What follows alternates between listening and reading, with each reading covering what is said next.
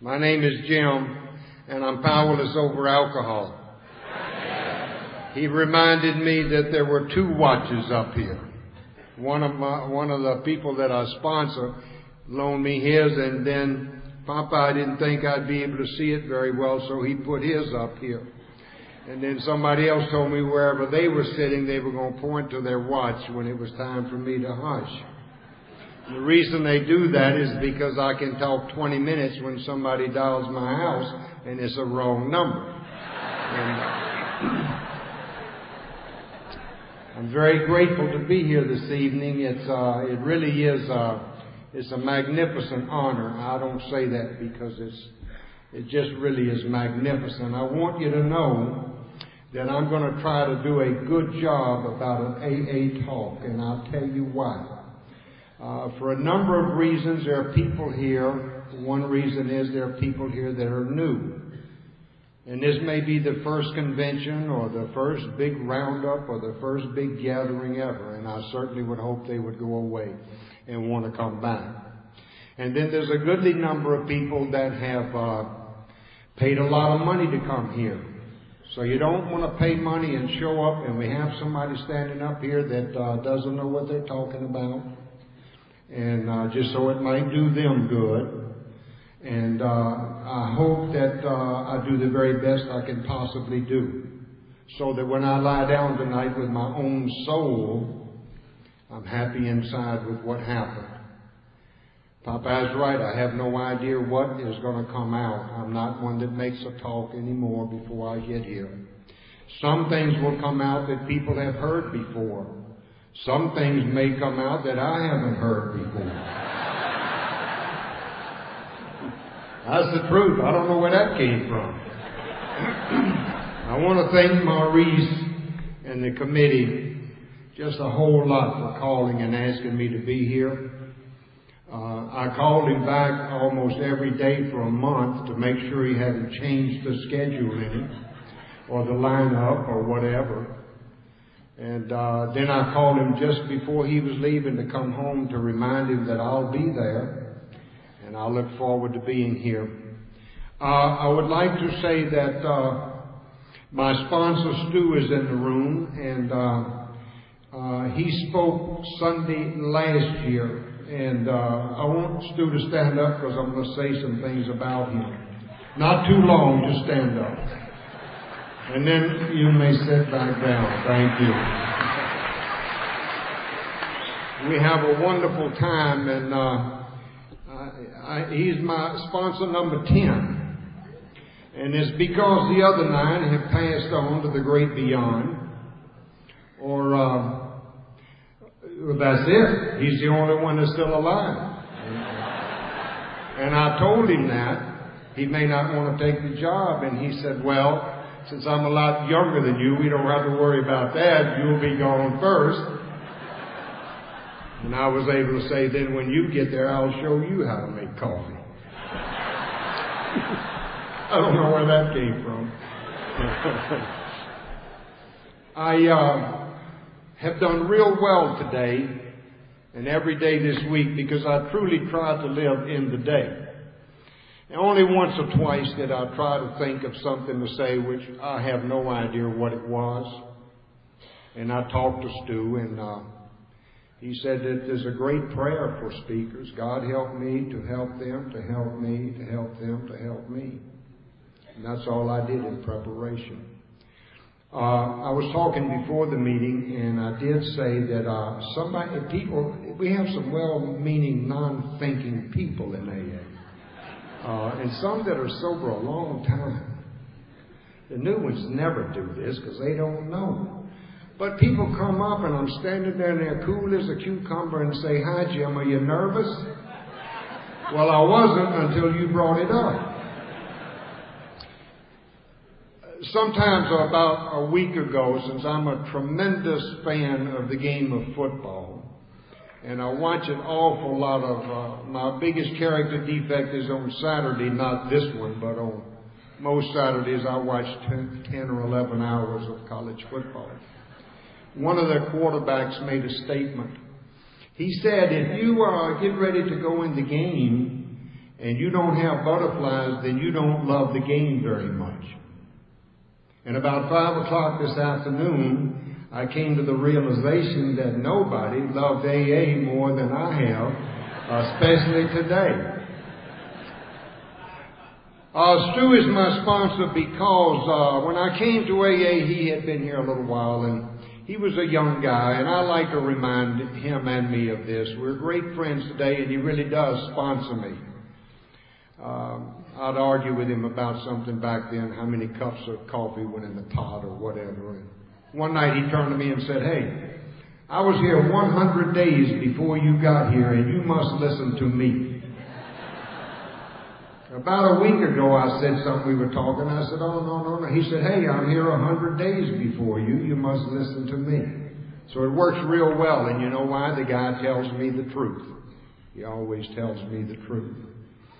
A couple of things I want to say along those lines that has to do with this program. Stu and I we were both young in this program. He came in March, I came in June. And I hate countdowns that are held during that period. He gets to stand up, and I have to wait until the next number comes up, and he turns around and smirks. The other people in the room that are smirking tonight are those that have already talked. They already got up here, and they're just sitting out there smirking like I've done mine.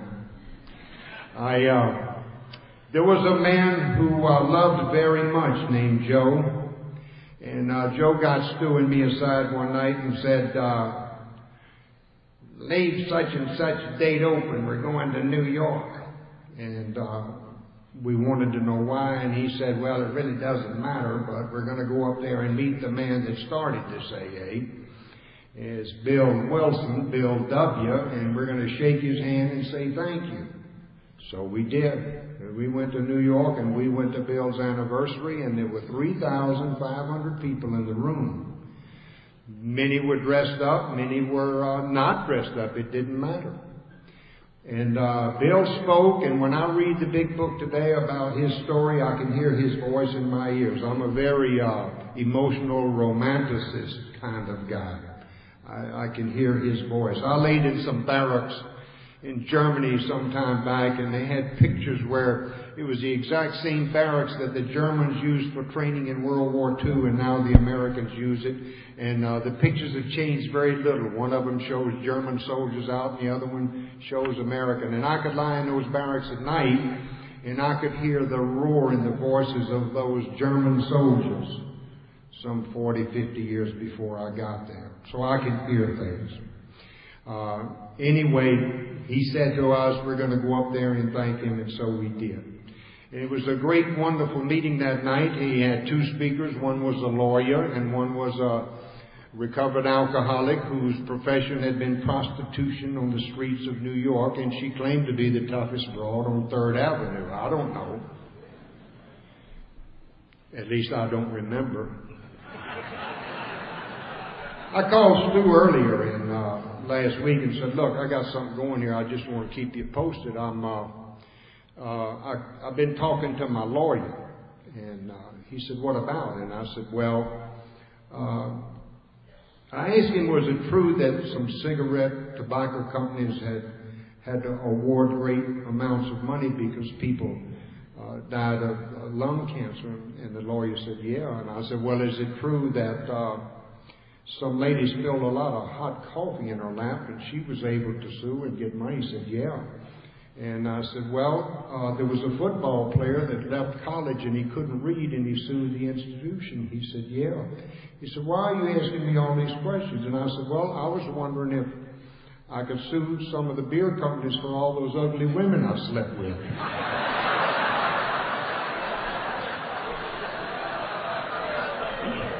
And Stu told me, no, we can't do that. We clean up our lives. I don't want to hear any more about it. And I said, yeah, but he said, hey, 100 days. I hung up the phone. 30 minutes later, he called back and said, why don't you look into it? Maybe we both benefit. We met Bill in New York. that was great. That was wonderful. Then the man Joe that took us, who was really some kind of hard-nosed guy, took us down to the Bowery, and we looked off down that way, and he said, stand here for a minute and see if you see somebody fall over. We did. And he said, there's a guy that just died right in front of us. Stand here and keep looking. A little while later, another man fell over. He said, there's another guy that died. So you see, you can either stay sober and go to nice places where they have banquets, or you can drink and you can come down here and fall over and die. It's up to you guys. I appreciate that man very much. We had a great time there, and I learned some great lessons, and one of them was we were crossing the street one day, and Joe was very small in stature, but he was like very tough. And we were crossing the street, and it was very cold and raining, and the wind was blowing, and a lady from New York came up and stood by us waiting for the light to change, and she said, oh my goodness, it's cold today. It is cold today. And he said, and I won't repeat exactly what he said, but he said, you got that right, you dumb S.O.B.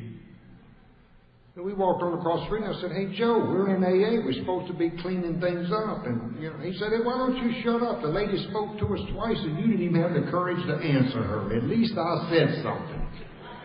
So I learned right then, and all these years, I don't butt into too many conversations and try to fix everything up. I started drinking down in the Deep South. Was a tremendous drinking operator with a lot of class.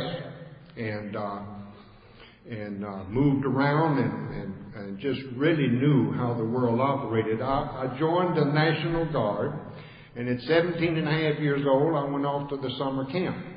And the first weekend, I went into town with 1,500 other young National Guardsmen, and went to a honky-tonk out in the boondocks.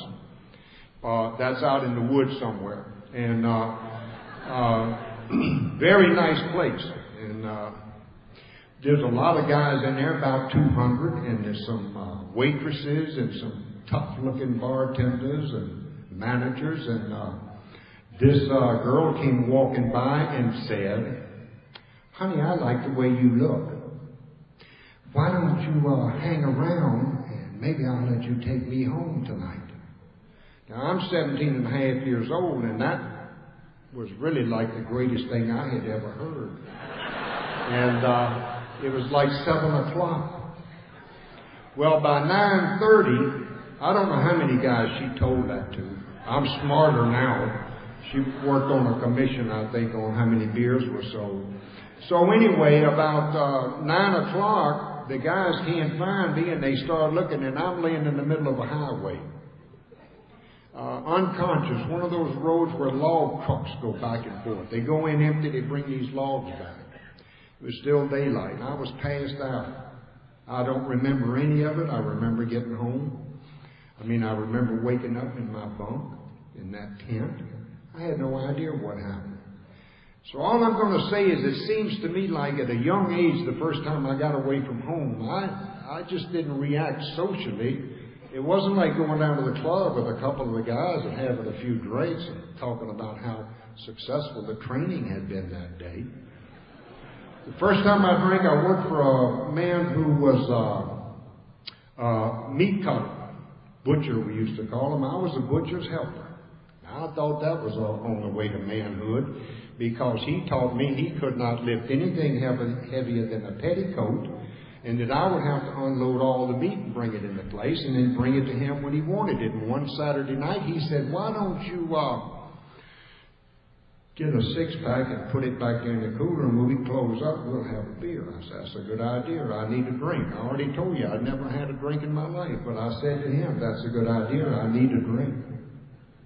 I had a couple of beers and felt real good. One of the speakers said it the other night. I'll tell you what, it just was magnificent. I remember my nose got numb, my earlobes got numb.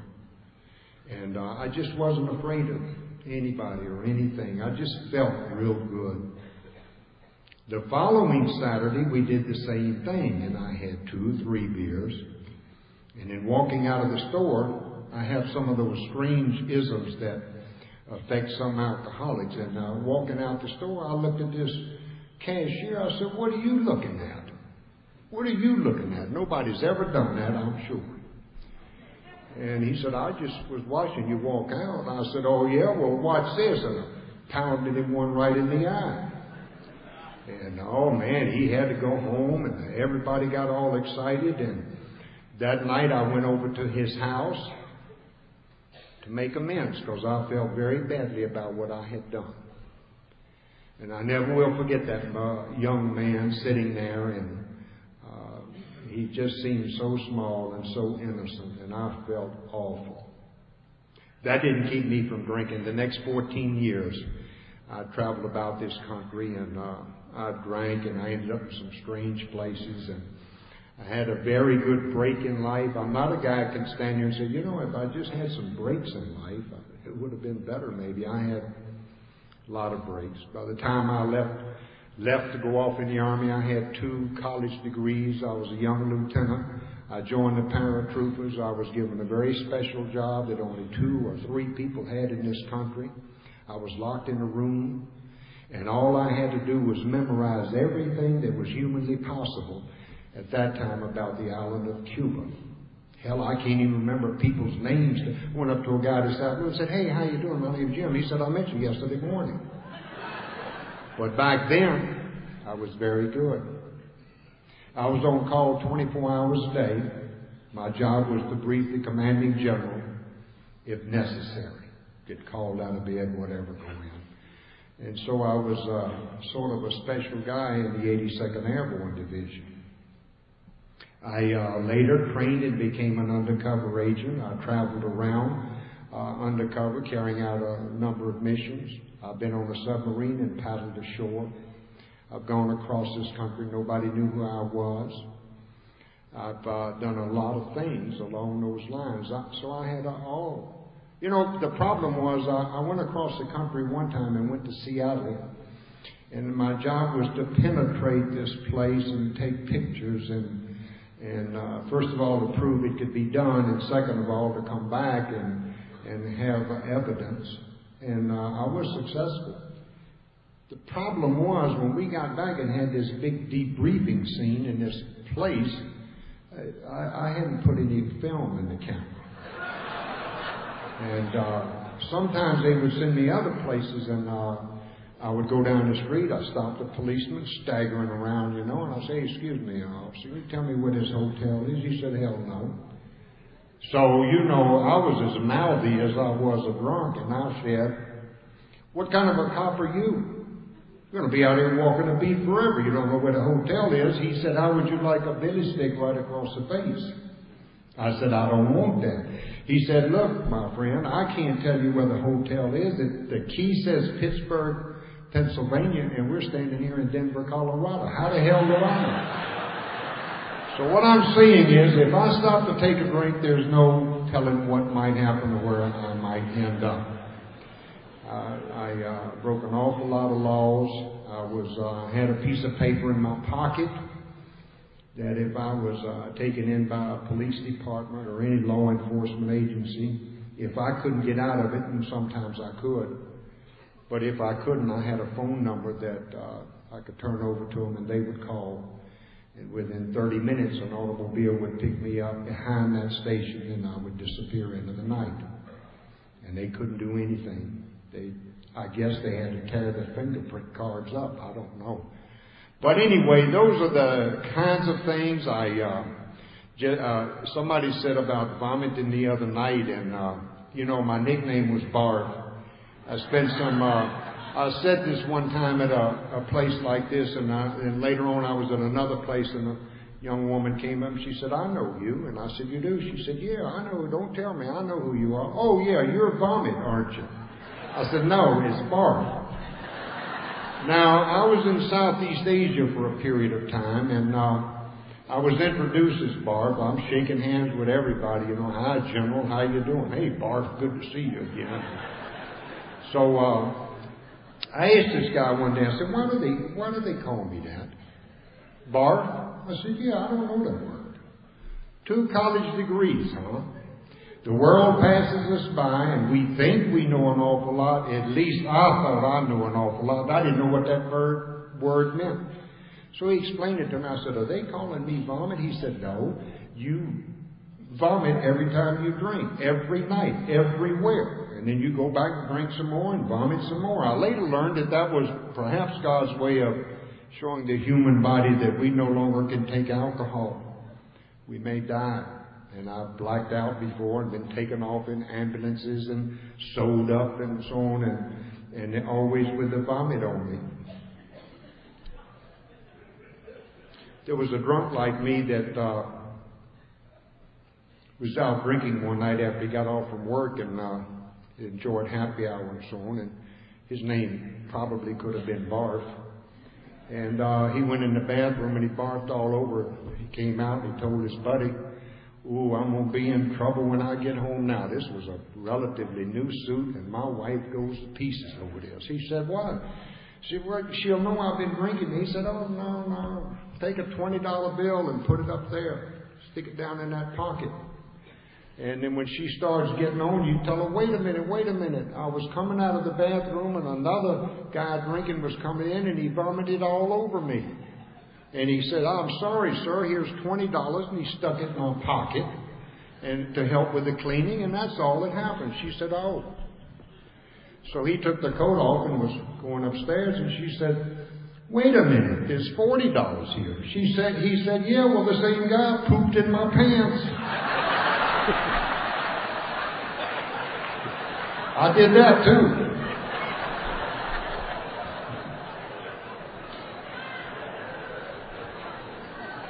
I was on a big operation in June the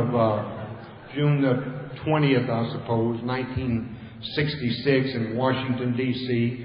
Big operation that included all the major agencies, and I was one of the guys in charge.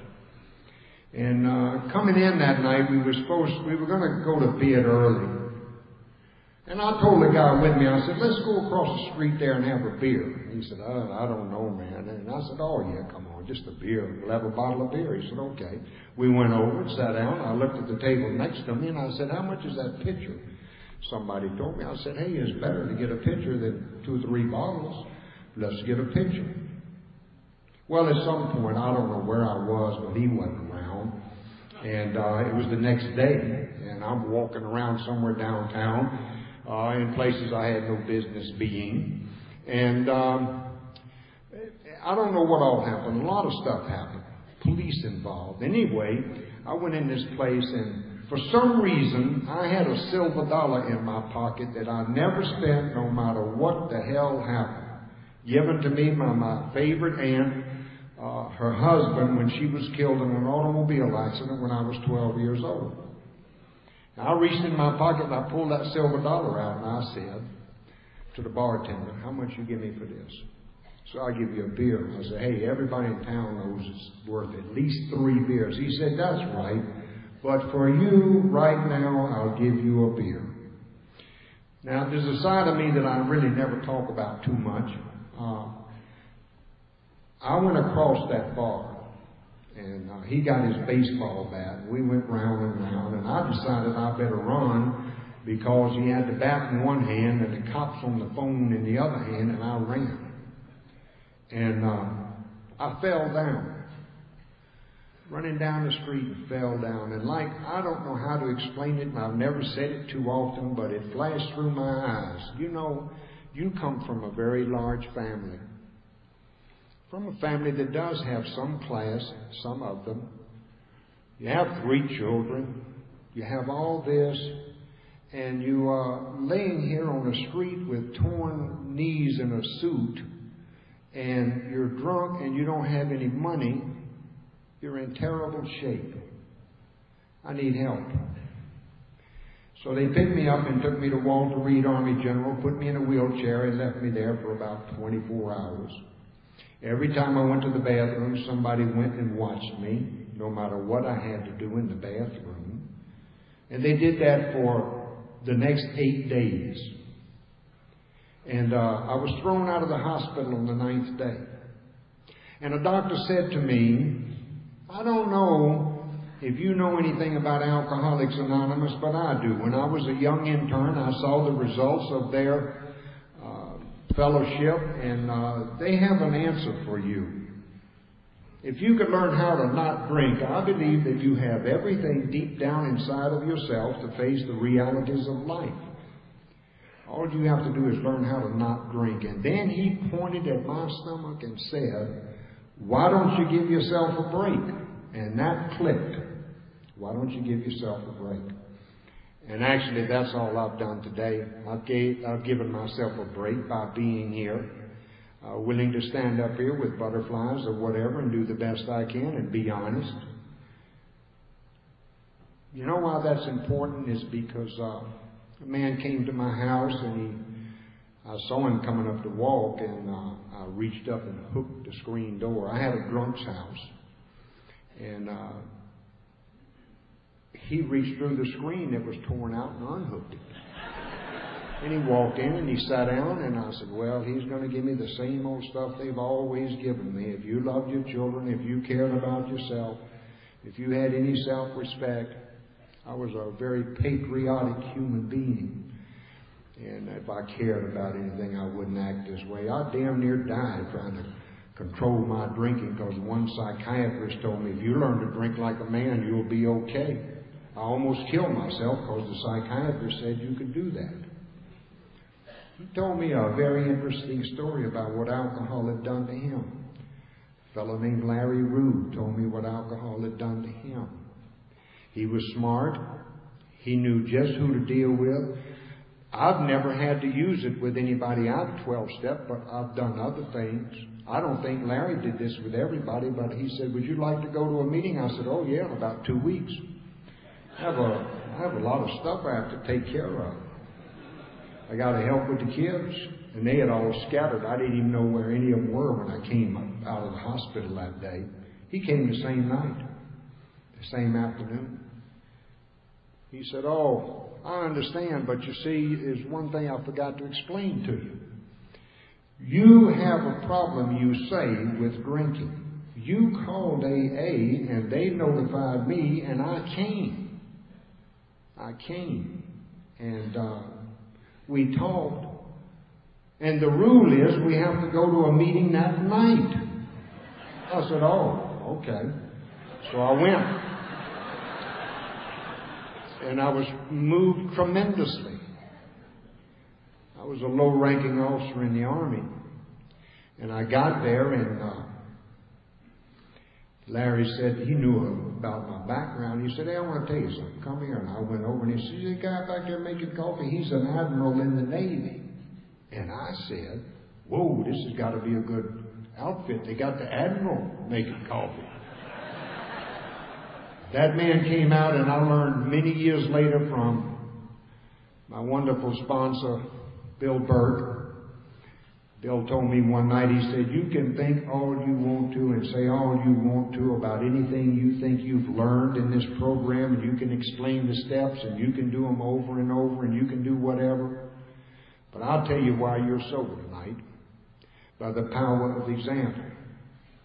You are sober by the power of example, because I've heard you say it too often. I said, I never said that before. He said, no, but you talk about that first meeting. And Larry hollered back there and said, Ken, we have a new man here. And Ken turned around and started towards you. And as he approached, he had his white shirt on with starch in it, the old days, 40 years ago. And he ran the sleeves down and he buttoned them, and he got to you, and they were finished being buttoned, and he put his hand out and he said, hi, I'm Ken, I'm an alcoholic. You have a problem with booze? I said, yes, I do. He said, you're in the right place. Excuse me, I'm making coffee this month, and I have to go back in the kitchen. And he rolled his sleeves back up and went. And I thought that was a very gentlemanly-like, good manners-like move. Now, I wouldn't do that then and for many, many years. I don't want anybody in here tonight to get the idea that I have any kind of monopoly on quick growth or anything else. I wouldn't use the Serenity Prayer for 10 years. And I would tell you, I don't need that Serenity Prayer. Now, there's some weak guys around here and a lot of women, they need it, but I don't need it. I almost got killed a few years ago with my dear wife, Sue, and I didn't see a car coming, and we came out, and we really almost got us, and just by inches. The car went off the road, and so on and so forth, and she said, you need to have your seatbelt on. I said, I'm a paratrooper. Why do I need a seatbelt? I was sober a good while. I came out of a meeting one night, and the man asked me, he said, how long are you sober? I said, 17 years, going on 18 years. He said, why don't you act like it?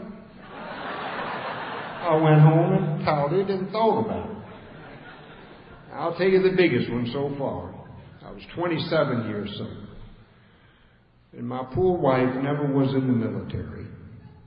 And she doesn't know anything about security, like locking doors and making sure that when you go to sleep. And I'm overly that way because I never was able to get off duty without locking everything up, no matter where I was. Hell, I'd call from some other state and say, I forgot to lock that back door when I left yesterday afternoon. Will you go lock it? And then I come home 4 days later and it's still unlocked. She don't know how to do that.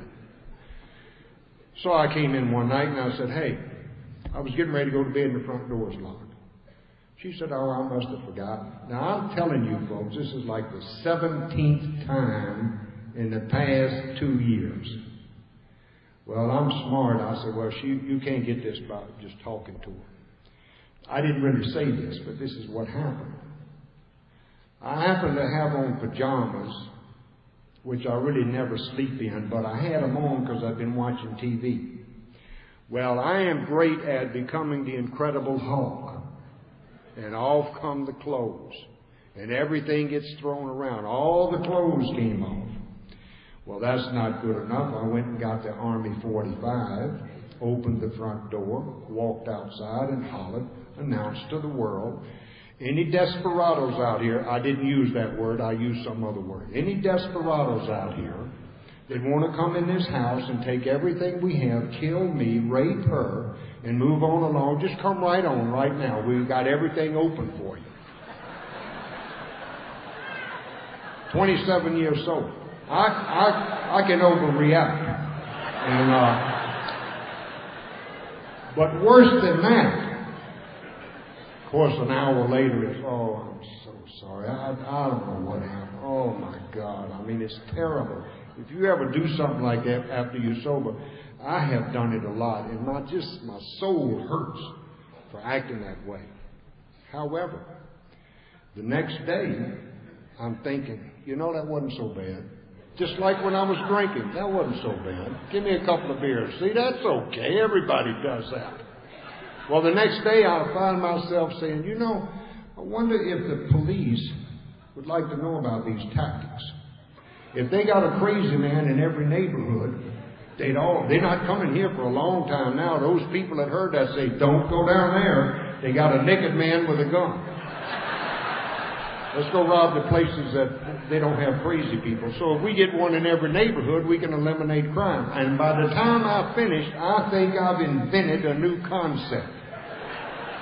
The only thing is I mentioned it to Sue and she just walked away.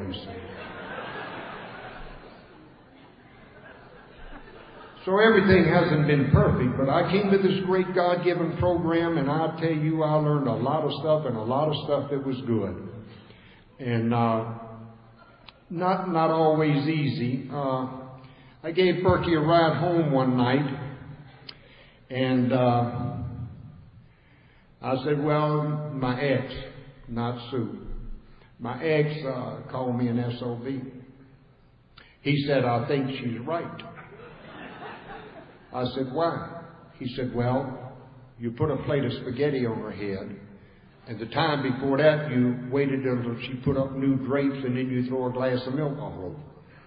So you are. And I said, well, if she thinks that, and you think that, the biggest mistake so far in AA. If y'all think that, I might as well get drunk. We were sitting in front of his house, and he said, okay, here's the deal. I'm going to get out of the car and go in the house and have some ice cream. I want you to go to the nearest gin mill and get drunk. And tomorrow morning when you wake up, you can look up to the sky and say, hey, the world didn't go little Jimmy's way. And I got drunk at it. And he got out, and it was one of those car door slams that rocks the whole car. And he walked off, and I'm muttering what I think of him. And then I really began to get educated. I went to a meeting one night. He belonged to a Skid Row group, St. Ignatius, and we went down there. He would go every so often, and he would take me. And the room was full of Skid Row alcoholics. And I learned some magnificent stuff down there. Magnificent. And one night they chaired a meeting. There were a lot of us that were sober would show up down there amongst those that were living on the streets. And one night he chaired the meeting, a discussion meeting. He called on everybody in the room except me. I mean, and some of these guys were living on Skid Row. And so at the end, that was okay. I could handle that. But he had to get up and say, tonight has been a real good AA meeting. I've called on everybody in the room that has something worthwhile to say. And riding home that night, I was on the back and Bill was driving and another fellow named Bill was in the car. And I'm saying to myself, I hope they let me out and they both go get drunk. They don't know what they missed tonight talking about that was a good meeting, except I didn't get called on. Today, I would never wish that on the guy that I dislike more than anybody else in this great AA program. Well, actually, there's quite a few, but I don't want any of them to get drunk. That's death or incarceration, suicide. It's a terrible thing. This is a very important meeting for another reason. Stu and I came when he was sober in March, I was sober in June, and we came to the 9th session by the sea. That was 40 years ago. And I met my first fraud. I went down to get coffee the night of the banquet, and I went and sat up by this counter, and this guy that I know today says, how long are you sober now? And I said, 3 months today. And I can just see him as plain as day saying, oh, you got it made now. Don't worry about a thing. And I told my sponsor, and he said, don't drink any more coffee with him. He's a fraud. He did not tell you the truth. We never had it made. Never, never, never. So we were here, and it was a small group, and I'll tell you how I learned a lot about other things. There were maybe 300 of us, and we all were at the Plym Plaza, but it was a Plym Hemming back then. And I think 300 of us were here. And they had the banquet and everything in the hotel. Everybody didn't go to the banquet because I guess they didn't have the $6 or $7 it cost back then. But at that banquet I learned something. First of all, there was a man named Greenberry. I don't know him. I just remember that. And he made me laugh. And that was the first time I remember laughing since I had come to AA, 3 months. And he had a very subtle, easy kind of a joke, and he would say it, and he would never laugh himself, but everybody else would. So I learned to laugh. But the great thing that I learned is about the human beings that we are, all of us. We had the banquet, and the waiters and waitresses came out, and they brought the salads to each table, and we'd eat that, and then they'd bring the main course, and we'd eat that, and then they'd bring the dessert, and we'd eat that. And up at the head table, all the people sober, 12 and 17 and 21 years, at the head table, they were going to speak and talk. Well, while I'm eating dessert, they hadn't got their salads yet. You'd be amazed how serenity and peace of mind and just so nice and easy about everything just goes out the window when you feed all the new people, but you don't feed the old timers. And I saw them getting mad and hollering and blah, blah, blah. I said, well, they're not as serene as they act like at all these meetings. That was a very great day for us. I heard him say around the tables, but for the grace of God. We were in New York. We were walking along, and my friend is very streetwise, and he and I, we didn't know it at the time, but we were going out to see New York's lights. But every now and then, I'm looking in the bar to see if I can see the dancers or something on the bar, you know. He's doing the same thing the other way, and we caught each other and decided, hey, man, we got to be careful while we're out here. So we changed our thinking. We stopped a drunk. I think you mentioned this last year. We stopped a drunk and we started talking. Well, he stopped us. He was hitting us up for a little handout. And we said, we'll give him something, but we're going to talk to him first. Well, we proceeded to 12-step this man. And at some point, with Crooked Finger Stu doing this at him, if you don't take the first drink, you can't get drunk. I'll tell you how this works.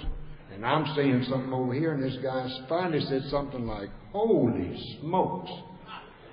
There's 13 million people in this town, and I had to stop you two SOBs. I don't want anything.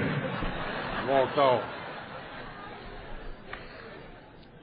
The drunk came along, and it was going to throw him down the subway steps. Stu said, let's stand here. They won't kill him as long as we're here. We keep walking and we're not around. They're going to beat him up and throw him down those subway steps. They called a paddy wagon or something, and he was laying there on the street, and I said easy does it or something else. I meant I had a choice. I could make a choice. And while I was standing there, I'd heard this in AA. The choice is ours. We can choose to stay sober, whatever. And a lady came along who had on an evening dress with a man who had on a top hat. And they were walking along going to some kind of play, I suppose. And they stepped over him. She pulled her skirt up and they stepped over and looked back and sort of laughed. And I said, there's the answer. I can lay on the street and let the world step over me. Or I can walk along sober like we're doing now. And that's what happened. It is not possible for me to tell you about 40 years of sobriety, 40 years of growth, 40 years of all the cups of coffee, the people I've sponsored, people that have helped me. It's just not possible. But I am going to tell you how I saw it work, a couple of great things. I mentioned Berkey. I had my back against the wall down in Atlanta, Georgia. I was sober a couple of years. And I called him to talk to him. He was not a very patient man or able to hold the phone to his ear very long. And finally he said, let me call you back in a few minutes. So I sat there. In a few minutes he called back and he said, pick me up at the airport in Atlanta, 11 o'clock Thursday night. I said, oh, Bill, you don't need to come. He said, I didn't call you up to ask you what I need to do. I told you where to pick me up. And he did. I picked him up. We went to the house, 2 o'clock in the morning. And I said, back there, there's a bed where you can sleep and, we'll see. And he said, I didn't come down here to sleep. I came down here to talk. We talked till the sun came up, cleaned up a little bit, and went to a morning meeting. The love of this program, there's a guy in this room somewhere named Burl. Burl lived with Berkey up in Baltimore. And Burl said, oh, you're going to go and see the guy? He said, yeah, Jimmy's down there, and I think he's a bum that wants to stay sober. And Burl said, well, I don't need this paycheck. And he signed it over and gave it to Berkey, who cashed it and helped pay for a plane ticket. None of those guys had money to pull a credit card and go do something. He came and talked to me, I'm sober tonight. I don't want to ever forget that. I can't tell you all the things that have happened. I'm a different person. And I'll sum that up real easy. I was in AA a while, and somebody would come over and say, hi, Jim, how you doing? I'd keep my hand in my pocket and say, it's none of your damn business. And I ain't shaking your hand either. And I wouldn't. One lady said, some are sicker than others. And I said, look at them. They eat donuts and drink coffee after the meeting. I don't know what's the matter with them. So I had a terrible attitude about life. And I want to tell you today that I consider myself one of the nicest human beings anywhere, except at my own home group. Things happen that I don't like, and so I'm going to whatever I have to do to pass the message on that I learned. I don't want you to come to our group, any of your friends out in the world that can't find an AA meeting. It's a closed AA meeting, and they come because they're in Overeaters Anonymous and they like to talk. I don't want them in my group. I'm going to tell them. But other than those kind of things, I'm the nicest human being I know. I've met more people on the streets in the past week than a lot of people will meet in 10 years. I told you I could talk 20 minutes on a telephone call that wasn't meant for me. I stop people. I'll tell you what has been a great blessing I've learned here for the first time. We have a lot of young people, men and women in this town that are from these countries like Russia and Romania and Yugoslavia and where else. And I've talked to 15 of them. I've been amazed. Not one single one of them said they came to this country in order to have a good time. They came in order to save money, because when they go back to their country, they're going to be able to make the money go further, and they're going to be able to help their parents. And I said, what do you really like about this place? The parties? No, we don't go to parties. We like the ocean and the beach. These are 19, 20, 21-year-old people.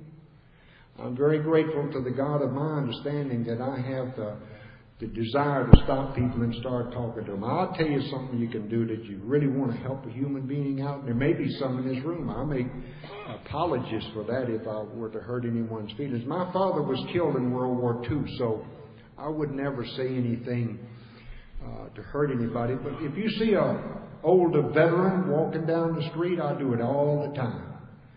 He's got Iwo Jima or something on his hat. And I say, excuse me, sir, how you doing? Where were you during the war? And then be prepared to stay 45 minutes. If they're going to take me through basic training and what kind of boat they were on and what they ate and what they didn't eat. And I learned to give of myself because I took.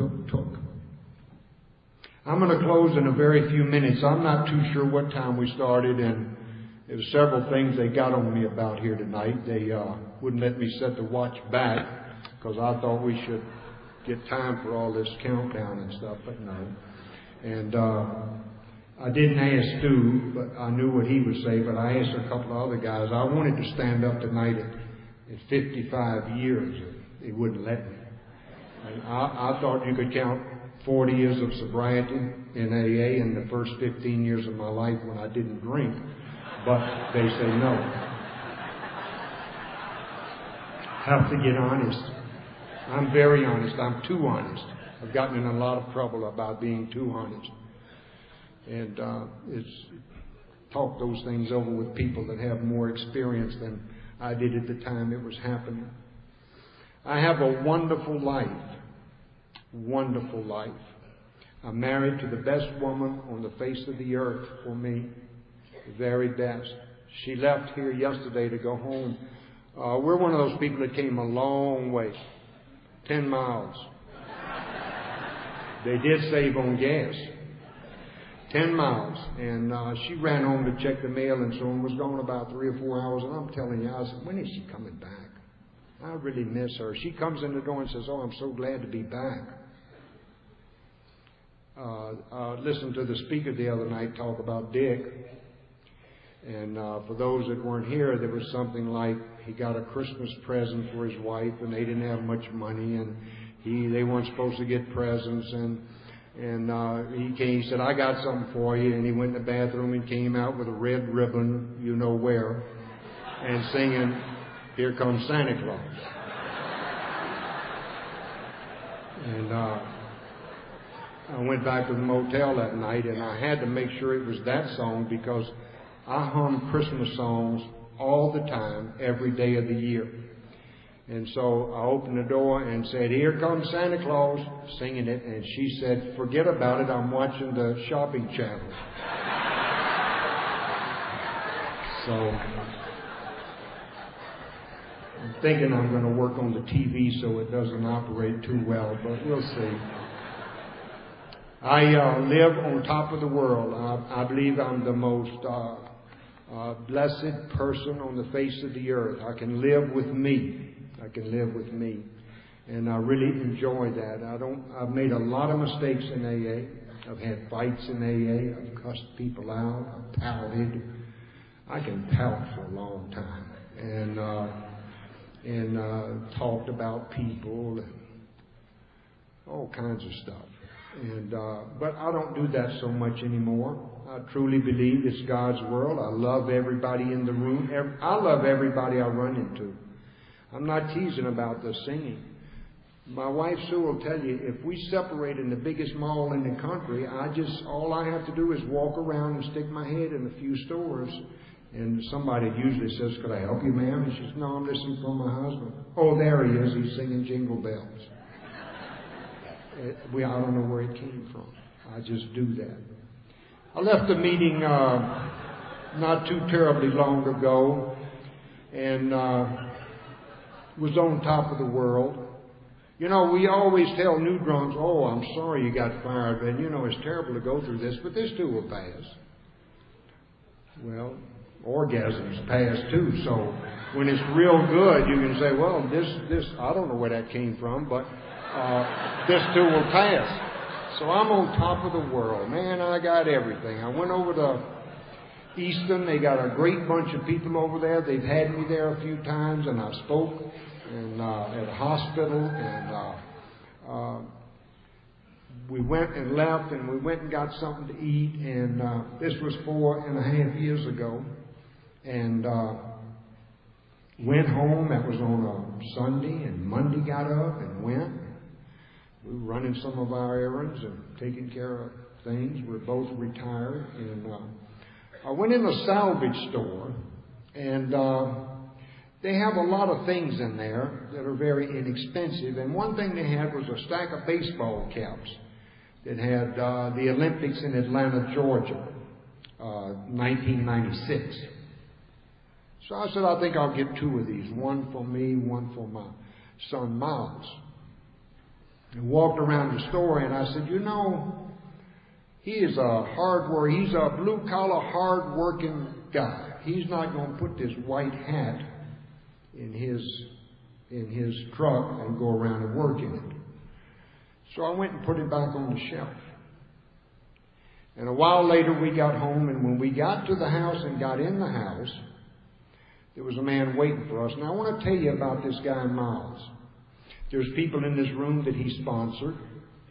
There's a lot of people in this room that he loved very much. And he really was one tremendous human being. He lived on the streets wherever he parked his car till he got sober, and then for 16 years he stayed sober in this program. And the last time I saw him, he was speaking. It was his 16th anniversary, and he was speaking for somebody who was celebrating his 25th anniversary. And the meeting was over, and we were shaking hands and all, and I went up to him, and I said, "Hey, Miles, good to see you." That was a good talk. He said, "Hey, Dad, how do you like this suit?" And it was similar to this one. And I said, "It looks fine. It looks great." He said, "Well, I never have had an old man suit before." See, this is an old man suit to the younger bunch. And I said, "Well, it looks great." So when we departed, we kissed. I come from a family of men that believe in kissing hello and kissing goodbye on the cheek.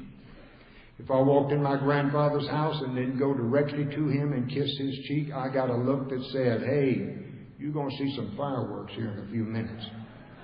So I always did. I have sons that, one son was in the military for 28 years. Every time I took him to the airport in his uniform, he said, "Don't worry about what anybody thinks." And he leaned over and gave me a kiss goodbye in his uniform. So anyway, I kissed Miles goodbye and went home. Now that day we came in from shopping. Sue's brother Harry was inside the house, and we went in. "Hey, Harry, how you doing?" He said, "Not too good." "What's the matter?" It was very unusual for anybody to be in our house. And he said, "Well, there's been an accident." I said, "Oh, who?" He said, "Miles." "Is he alive?" "No." And I remember saying, no, he just shook his head. And I remember saying, "Oh, no, this is going to be a tough one." And it was very tough. Very tough. Within a little while, somebody from AA came over and took the dog to take the dog walking. A little while later, somebody else came over and somebody else, and people were with us the whole time. Amongst other things, this very successful young man was a lineman. He owned businesses and other stuff. And he went up the line, went up to a pole, and one of the guys hollered, you need to get these gloves. He said, I don't need them. I'm only going to be there for a minute. The same as if I run to the grocery store and say, I don't need a seatbelt. I'm only going to be gone for a minute. So he went up with the wrong gloves, and the wire kissed him on the neck, and he was gone in an instant.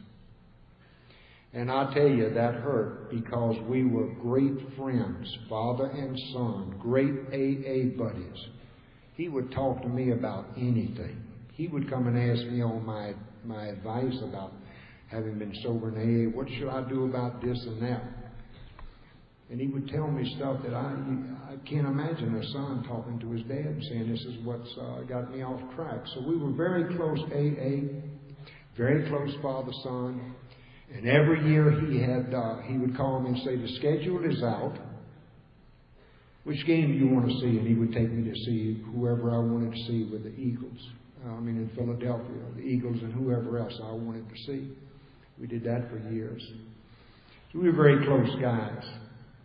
Well, I'll tell you what, it hurt, and I moped around. I went to meetings, and I did okay. And the first AA meeting I went to, there was a lady in that room named Suzanne.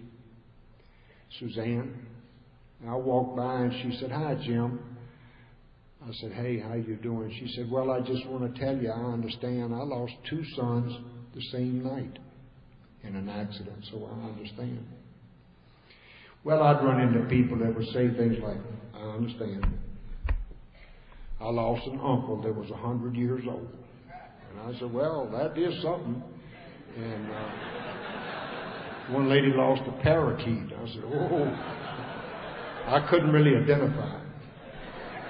One night a man came to our group I never saw before. I was sober like 34, 35 years. And the guy stood up, and when they made announcements, he said, I'd like to announce that I'm going to be celebrating my 43rd anniversary, da-da-da-da-da. I never saw him before. The meeting is over. And I like to go after those guys and talk to them. What are you working on now? I'll ask anybody sober here longer than me. What are you working on? So I went and we talked for a few minutes. He said, you don't look so good. Something on your mind? I said, it's been sort of tough this past number of months. And he said, what happened? I said, well, I lost a son. Accidentally, they say, and it's just been tough. He said, oh, I understand. Well, I'm thinking parakeet, 100-year-old uncle, what? And he said, no, I understand. I lost a son after I got sober, and it was an accident, and it was terrible. So I do understand. What you don't understand is that some years went by, and I lost another one by accident in this program, and I stayed sober. It's never really easy, but I'll tell you what, I had a little experience about it the second time. So it's good meeting you tonight. And he left. So this lady out here and that man told me that I certainly wasn't alone. And I'll tell you something else. There's somebody in this room tonight that's been through some tragedy. What I really hope that there's somebody in this room that's new that wants to come back. You see, if Stu and I can be here for the 9th one, and then 40 years later come to the 49th one, why can't somebody else do the same thing? Why do you have... Somebody told me tonight, I'm trying not to drink. Somebody told me I'm trying not to drink. I said, don't try not to drink. Don't drink. That's the secret. If you're 17 years sober and act like you're not, you start acting like you're 17, but don't drink. If you stomp around outside with a pistol in your hand and you're ashamed to tell people in AA, when you go back and tell them, they're going to laugh, and you still don't have to drink. No matter what happens, don't drink. It is a hideous disease. My mother died from alcoholism, in and out of AA for 30-something years. She OD'd on prescription drugs and alcohol. My dad was an alcoholic who died in World War II. Have a bunch of them in my family, a bunch of them. We have enough at one time to have our own AA group. We had 7 or 8 of us. About the death of my dear son, I want to say in closing that it is not a problem at all today. None whatsoever. It's because of AA. I read things, I see things on TV, I watch somebody loses a son and 9 years later they still can't get out of bed. AA. Stu called me the day after the funeral and said, are you lying in bed feeling sorry for yourself, or are you ready to get your ass up and get going? Only somebody in AA would say, church people aren't going to call and do that. But he knew. So I got up and got going, of course. But today I can tell you this, that if I think about my boy that's gone, I use some of the great stuff I learned in the game of football. You know, it's just like if you have a football team and one of your key players gets his leg broken and he's out for the season, you huddle up and say, well, we've lost a great player here, but we got to finish the schedule. Well, I have to finish the game of life. I have to keep doing. I have to keep loving you people and allowing you to love me that I never knew how to do. So you know what I say today? It's really none of my business. It is none of my business. It is between God and Miles. None of my business. My business is about the simple question, how do I stay sober, and how do I practice Alcoholics Anonymous, and how do I learn to go to another level and be a better person? How do I live these steps? I want you to know that I do love you, and I thank you, and I hope that somebody in here got something. I'm not concerned, and I'll tell you why. I have spoken before. I spoke down in Tennessee, and I went to this town, and they had the meeting upstairs and over an apartment, over some buildings downstairs, and I went up there, and I spoke, and I was sober about a year. And the meeting is over, and a lady comes up to me, and she says, oh, my Lord, I have never heard an AA talk like that. Oh, thank you. Oh, what a godsend. And I'm thinking, they should have had me at the auditorium with a lot of people. Now, I didn't stop and think it could have been her first AA meeting. I got near the door, and there's one of these country guys was whittling. This is down in Tennessee. He was whittling on a stick and never looked at me. He said, hey, boy, you going back to Memphis tonight? And I said, yes, I am. He said, well, you need to get to a meeting real soon because you got a hell of a long way to go. And that night, when I was a year sober, I learned, what do I care? Some are going to say it was good. Others are going to say, oh, my Lord, he hasn't added anything to whatever he's got to say. And this is the biggest group I ever talked to. So this has gotten better for me because one night I was supposed to speak in Memphis, Tennessee, and a guy called me and said, look, we know you're speaking at the club tonight, but so-and-so is coming to town, and he's a lot better speaker. So if you would let him have tonight, and you go over to West Memphis, Arkansas, there's a speakers meeting over there, and I've called the guy and told him that you would come. I said, okay. I didn't know. I said, okay, I'll be glad to. So I go over to West Memphis, Arkansas, and I ride around, and I find this group which meets in a little house. And I go up there to the door, and nobody's there. I said, what the heck is this? And it's like 10 minutes to 8, and I finally see a couple of guys down there in a car, and I go down there and knock on the car window, and they're, if you're from the Deep South, I'll tell you that football is unbelievable. And they said, we're listening to LSU in Alabama. I said, well, do you know anything about this meeting up? And he said, yeah, we're members of the group. And I said, well, is anybody going to open up and make coffee? He said, well, why?